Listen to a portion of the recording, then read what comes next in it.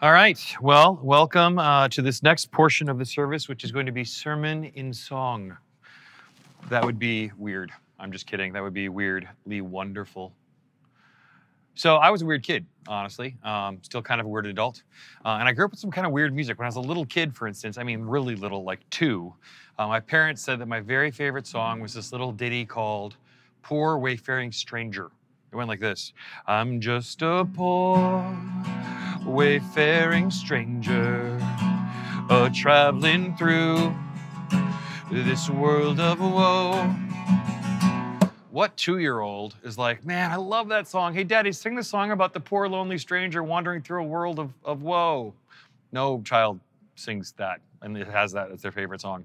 Another classic favorite of mine went like this. Oh, major key. Maybe this one's happy. Life was filled with guns and war, and everyone got trampled on the floor. Nope, not happy. In fact, darker than the other one. Maybe you've heard that one as well. There's another one, though, that was a favorite of mine that's kind of in that similar sort of sad, minor-y vein that speaks of our unity. It goes like this. We are one in the Spirit. We are one in the Lord.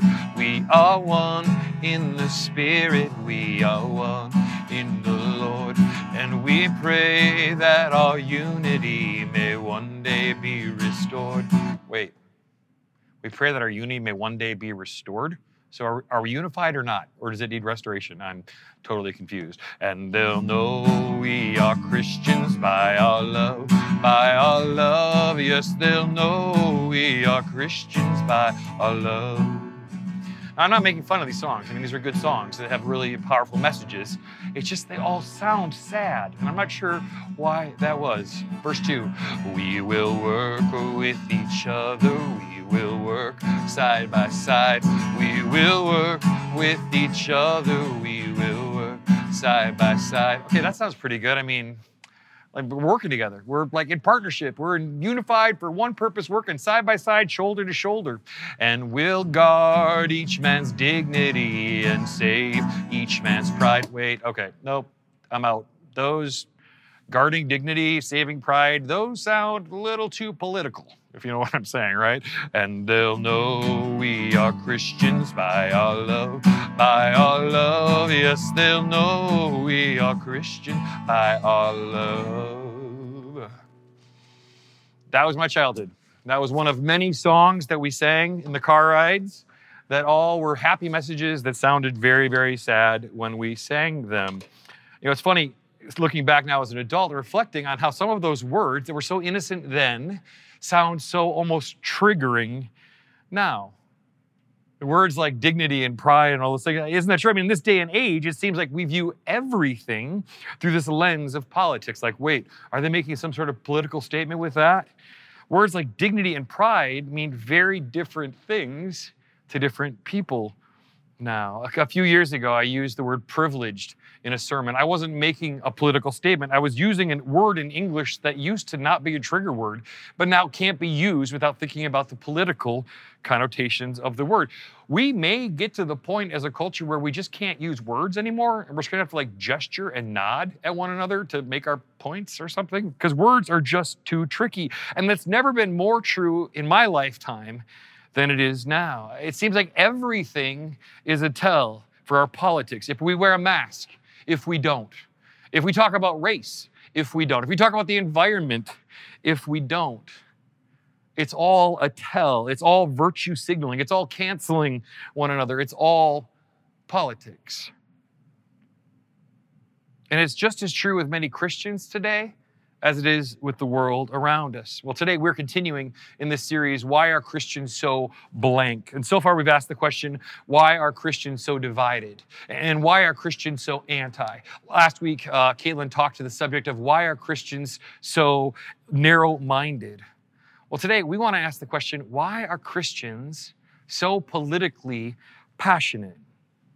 It occurred to me that we could have used a number of other P words in that sentence if we wanted to, like, why are Christians so politically polarized? Or politically partisan? Or politically pragmatic? Or problematic? Or insert your own P word. Don't say it out loud. All of those are probably true on some level, But we chose politically passionate because it's a positive take on politics. Why are Christians so political?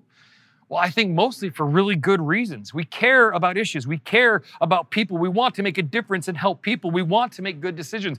We want to align ourselves with people who see the issues and the worldview the way that we see it and believe the ideas that we believe. And the people that we elect make extremely important decisions about marriage and about the environment and about when life begins and about education and immigration and limits to free speech and restrictions during a global pandemic and how much tax is collected and how that money is spent. These are important decisions that we want to be a part of. Because politics matter, we want to engage in the political process in a God-honoring way. But that can be really hard. That can be tricky. That can be complicated given our current climate. Today, it almost feels like there's this spectrum, right? A spectrum that goes from left to right. And everyone has to choose exactly where they fall on that spectrum. And not only choose a place on that spectrum, but they have to be able to defend it and dig in and fortify it. Are you left of center? Are you right of center? How far right or how far left are you? And it used to be that sort of the gravitational pull was towards the center, sort of a centrism that was the default. But more and more today, it feels like the pull is towards the outsides, towards the fringes of the spectrum. It's almost like the gravitational pull, the spectrum is more like this. And while you may choose a point on that spectrum, the pressure, the gravitational pull is actually towards the fringe in everything. And while you could maybe take like a centrist view, maybe kind of a central view right in the messy middle of everything, that's still just a point on the spectrum. But the problem is actually bigger than that. You see, not only are people assigned a place on that spectrum, issues are assigned a place on that spectrum as well. The major issues that our world is facing are often sorted into these sort of partisan camps, like that's a liberal issue or that's a Republican issue. Issues like sanctity of life and race and poverty and immigration and a whole host of other issues. The issues themselves become assigned and associated with the side in the fight. And then the problem is then the other side can't engage and be involved in that cause at all without risking and jeopardizing their hard-fought place on the spectrum. But as followers of Christ, we should be leading the way in these conversations. And if we can't talk about them, then we may be advocating our role as the church to the political systems of this world, rendering to Caesar what should be God's. Well, fortunately, Scripture has a whole lot to say about this. This isn't a new issue. Jesus entered the world and faced a culture that was very similar, where people were trying to assign to other people a place on the political spectrum. Throughout the gospel accounts, Jesus' followers and Jesus' detractors were constantly trying to put him in a camp, make a point for him on the spectrum of where he fit. Was he pro-Israel? Was he pro-Rome? Was he going to finally overthrow the evil empire or just be this kind of kooky religious fringe leader leading revival meetings out in the wilderness that weren't really relevant to any of the pressing social needs of the day? I want to point out that Jesus would have absolutely have been seen as a political figure in his day. There's a place to write that in your notes. Jesus was seen as a political figure. And that might surprise you. We've sort of created this caricature of Jesus as this sheep holding, everybody hugging hippie kind of guy in Birkenstocks. But that's not how the gospel presents Jesus at all. And from the beginning, Jesus is described using this very political language. In the first chapter of Luke, for instance, when the angel visits Mary and tells this young girl that she's going to have a child, that she's going to name that baby Jesus, he goes on to say, "He will be great, and he will be called the Son of the Most High, and the Lord God will give him the throne of his father David." That's political. "And he will reign over the house of Jacob forever. And of his kingdom there will be no end." According to this angel, Israel will be given back the throne of David. Who is currently sitting on that throne? Caesar, right? And Jesus will then reign over Israel, and his kingdom will never end. It's all political language in an incredibly political season of Israel's life. Throughout Jesus' ministry, what was the subject that he preached on more just about than anything else? The kingdom of God, right? Into an incredibly polarized political climate in a Roman-occupied Judea, Jesus preached over and over. He spoke of this different kingdom, a kingdom that was at hand that would absolutely have been heard as a political message. The Gospels, for instance, present him as Jesus Christ. Christ wasn't his last name. Christ is a title. It's a political title. It means the anointed one who would come and restore Israel to their rightful place of power. And this, of course, put Jesus on a collision course with the political leaders of his day. The gospel accounts are littered with these political leaders, from Herod at the very beginning of this story, who killed all the baby boys in Bethlehem in order to protect his political place and power, to rich young rulers, to these religious leaders who were as much political leaders as they were pious, all the way to Pontius Pilate, as we'll see in today's passage. I want to invite you to turn with me to the Gospel of John in the New Testament, to chapter 18. Chapter 18 starts off with Jesus' arrest in the garden with his disciples, and Peter, in his ever-present zeal, takes out his sword and he cuts off the ears of one of the guys, and Jesus says, "Peter, put your sword away. That's not how we do things in my kingdom." And then Jesus is brought before the religious leaders for kind of their own trial. And then finally, Jesus is brought before Pontius Pilate, a truly political figure in the eyes of Rome, in the eyes of the disciples, in the eyes of the whole world. So John chapter 18, starting in verse 28. Then they led Jesus from the house of Caiaphas to the governor's headquarters. It was early morning. They themselves did not enter the governor's headquarters so that they would not be defiled, but could eat the Passover.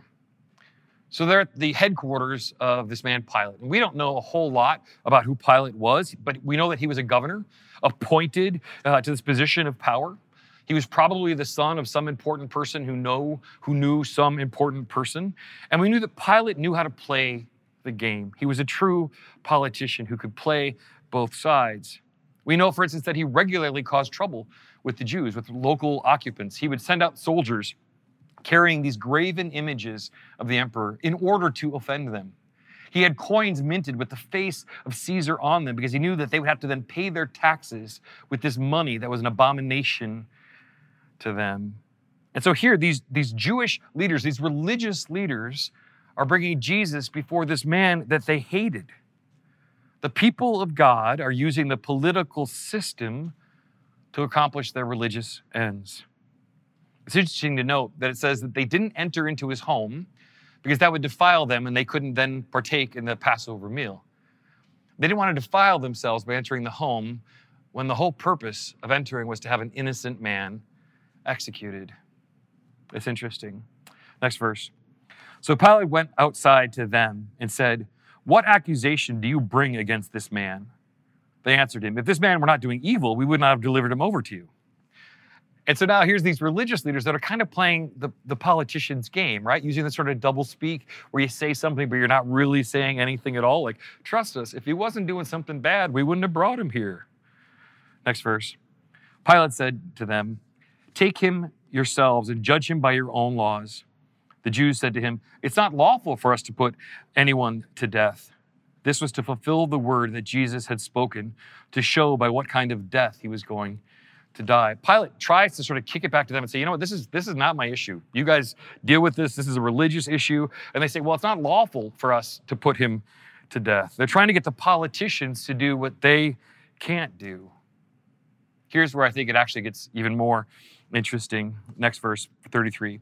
So Pilate entered his headquarters again and called Jesus to him and said, "Are you the king of the Jews?" Pilate is asking that political question. He's asking, where do you fit on this spectrum politically? And he's trying to figure it out because it's a claim that if Jesus made that claim, Pilate would have to take seriously. There were all kinds of young leaders and revolutionaries out there who were trying to overthrow the government, who were trying to gain that throne of power. And so he asked Jesus, "Are you this king of the Jews?" And Jesus does what Jesus so often does. He doesn't confirm or deny that he's a king. He's in fact more interested in getting to the heart of the matter, to the heart of Pilate. Next verse.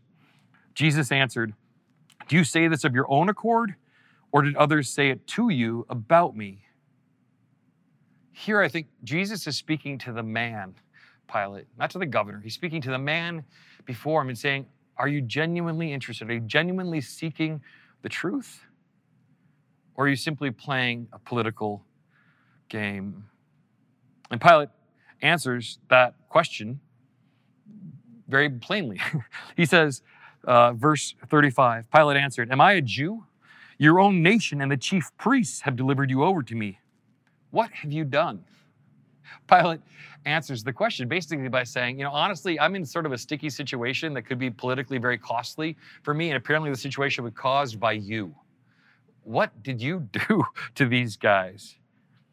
But again, Jesus does what Jesus so often does. He doesn't answer the question. He doesn't speak to what he's done.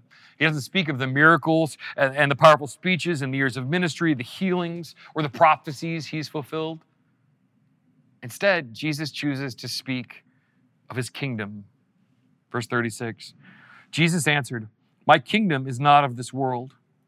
If my kingdom were of this world, my servants would have been fighting, that I might not be delivered over to the Jews. But my kingdom is not of this world."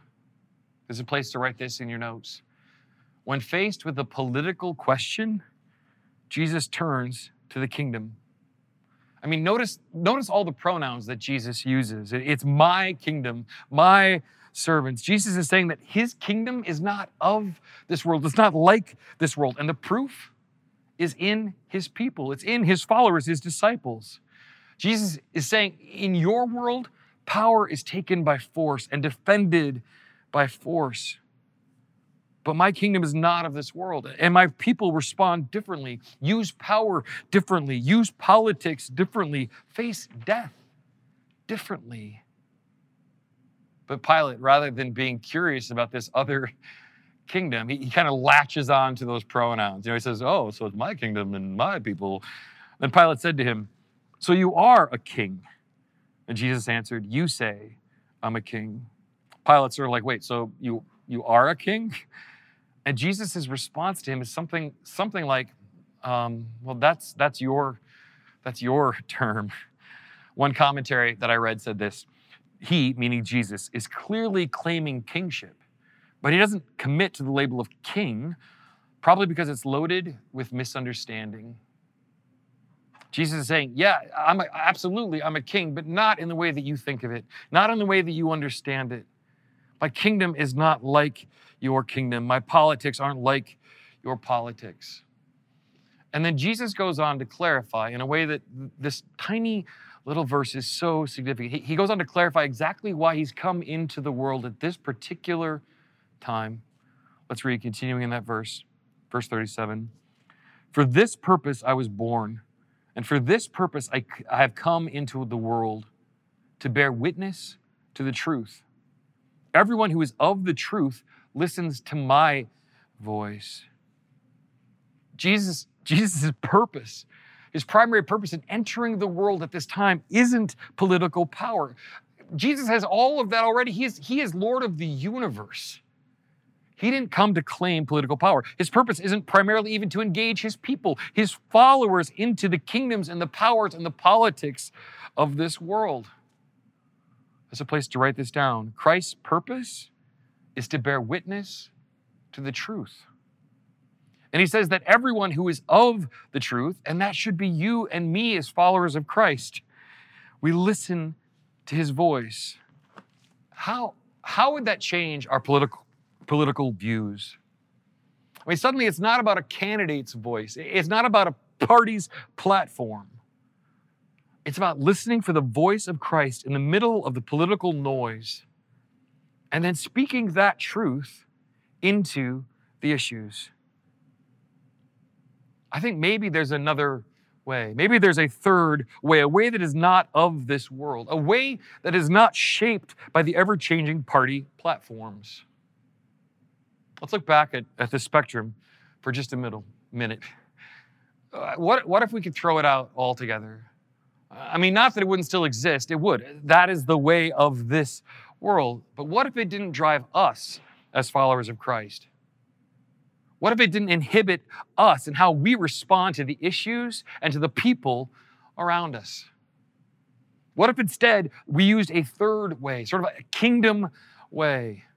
What if instead of going to this line, this spectrum, we instead, when faced with political questions or real world issues like poverty and race and immigration and sanctity of life, what if we didn't go first and foremost to politics? We didn't first try to figure out if it was a right issue or a left issue, a conservative or liberal issue, but instead ask the question, what would this issue look like in Jesus' kingdom? What is the voice of truth, the voice of Jesus speaking into this issue? One former president famously said, "Let us not seek the Republican answer or the Democratic answer, but instead the right answer." I think our spectrum would begin to look very, very different. I think it would begin to look a lot more like this. Where yes, there are absolutely liberals and there are absolutely conservatives, but there's a third way where we look at the issues and the relationships and the needs that are around us. And we begin to realize that there will be issues where we absolutely need to align ourselves unapologetically with points where we touch that conservative line, where we might be called a hater. Jesus said that we would be called haters. Where we might need to divide. Jesus said he came to divide. Where people might say that we're anti or that we're narrow-minded. Those are absolutely unapologetically what we need to do. And there will be issues and relationships where we may need to align ourselves unapologetically with a stance that might seem very liberal. Where the issues that we are facing, that we are addressing, may cause people to call us lefties or hippies, or we may be rejected by our more conservative friends. Where we may need to depart and actually divide from other Christians whose politics don't agree with our actions. Caitlin was recently talking with a friend and they were talking politics, and Caitlin was just kind of going through and describing her stance on some of these issues. And her friend said, I don't get it. Like on some of these issues, you seem super conservative. And on some of these issues, you seem super liberal. And Caitlin said, welcome to being a Jesus follower.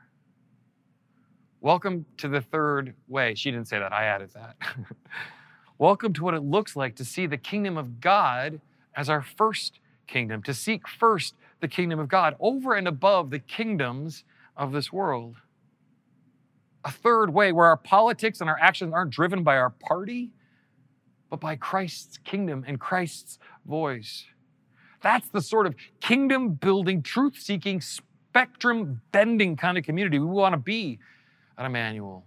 The kind of community that together listens for the voice of Christ, the leading of his Holy Spirit, and then is willing to bear witness to those truths in our world and in our politics and in our workplaces, in our schools, in our homes, in our neighborhoods, and even in our churches, no matter the cost. The kind of community that chooses not to divide over issues where Scripture seems to allow for multiple interpretations, but absolutely stands together strong and says that Scripture is going to be our only standard for faith and conduct. The kind of community that recognizes that while God created government, humans created politics. And unless any of the parties is fully aligned with and fully focused on God, then Jesus will have things to both affirm and critique about any party. The kind of community that causes people to ask questions like, why are Christians so generous? Why are Christians so selfless? Why are Christians so great at relationships and so known for their love? Jesus promised that we would be known for our love, and our prayer is that that unity would be so restored that people would look at us and say, why are they so united in their love for one another? The kind of community that has no king but Christ. You see, I think this story of Jesus and Pilate and the religious leaders, I think it also has a warning for us. As you continue to read, you see what happens to the people of God when they align themselves too closely with the political systems of their day, even with the very best of intentions. These religious leaders, these are the priests, these are the temple guards, these are the people of God. And they see this Jesus who they believe to be a heretic, who they genuinely believe to be a blasphemer. And they tried to use the political systems of the day to accomplish what they thought was for the good of God. And it ended terribly. Let's read chapter 19, starting in verse 1. Then Pilate had Jesus flogged with a lead-tipped whip.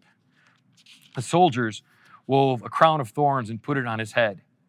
And they put a purple robe on him. "Hail, King of the Jews," they mocked, and slapped him across the face. You could see that political language that permeates this as well.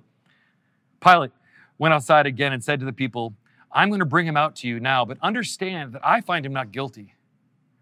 And then Jesus came out wearing the crown of thorns and the purple robe. And Pilate said, "Here, look, here is your man." When they saw him, the leading priests and the temple guard began shouting, "Crucify him, crucify him." "Take him yourself and crucify him," Pilate said. "I find him not guilty." The Jewish leaders replied, "By our law, he ought to die because he called himself Son of God."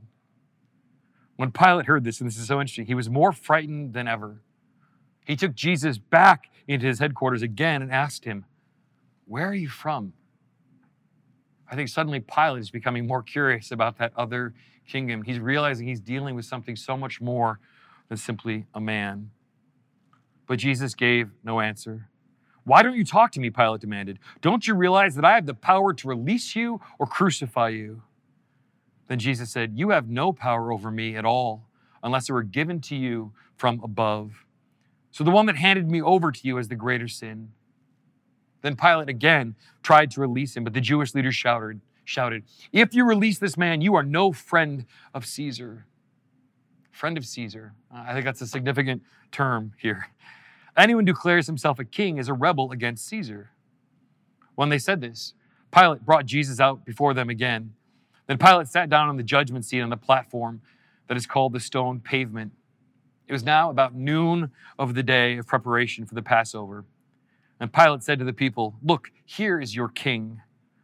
"Away with him," they yelled. "Crucify him, crucify him." "What? Crucify your king?" Pilate asked. "We have no king but Caesar," the leading priests shouted back. The people of God, the leading priests said, "We have no king but Caesar." The people of God had so closely tied themselves to the political powers of their day that at some point they stopped becoming the people of God, even with the best intentions.